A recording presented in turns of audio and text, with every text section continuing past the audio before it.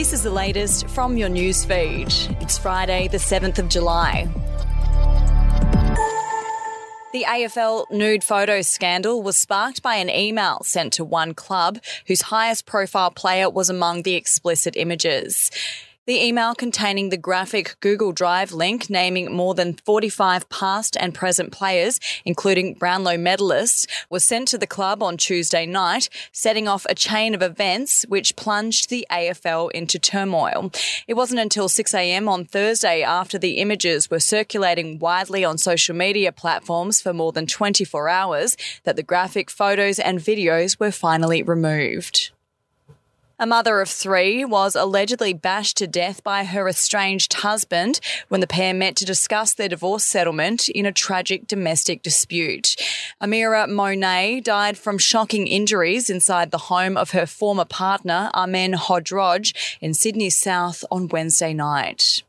A blanket ban on mobile phones and smartwatches from the first to last bell in all Queensland state schools will come into effect next year.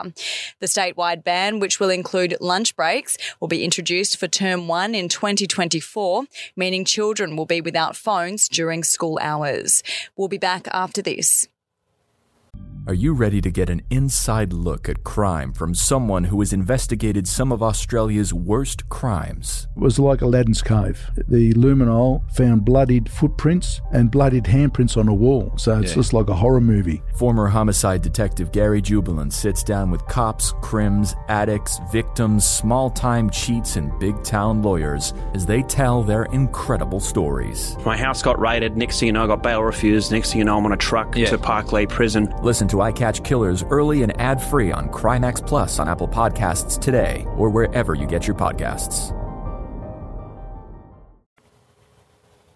Huge demand for soap powder donated to a charity has triggered concerns homeless people may be using it for drug use.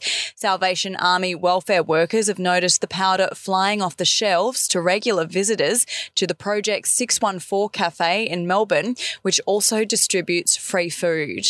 And in South Australia, a 12-year-old girl who was prescribed the contraceptive pill by a doctor after being told the child was sexually active by her mother, who was secretly abusing the girl along with her partner. On Wednesday, the child's biological mother and her partner were both found guilty of maintaining an unlawful sexual relationship with a child and remanded in custody.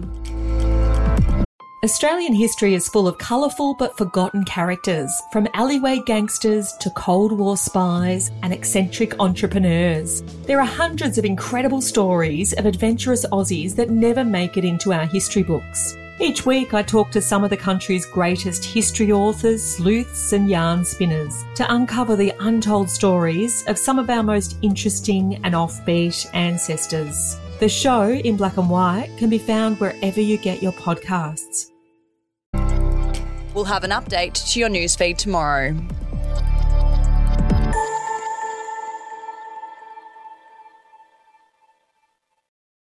Are you ready to get an inside look at crime from someone who has investigated some of Australia's worst crimes? It was like Aladdin's cave. The luminol found bloodied footprints and bloodied handprints on a wall, so it's just like a horror movie. Former homicide detective Gary Jubilant sits down with cops, crims, addicts, victims, small-time cheats, and big-town lawyers as they tell their incredible stories. My house got raided. Next thing you know, I got bail refused. Next thing you know, I'm on a truck to Parklea Prison. Listen to I Catch Killers early and ad-free on Crimex Plus on Apple Podcasts today or wherever you get your podcasts.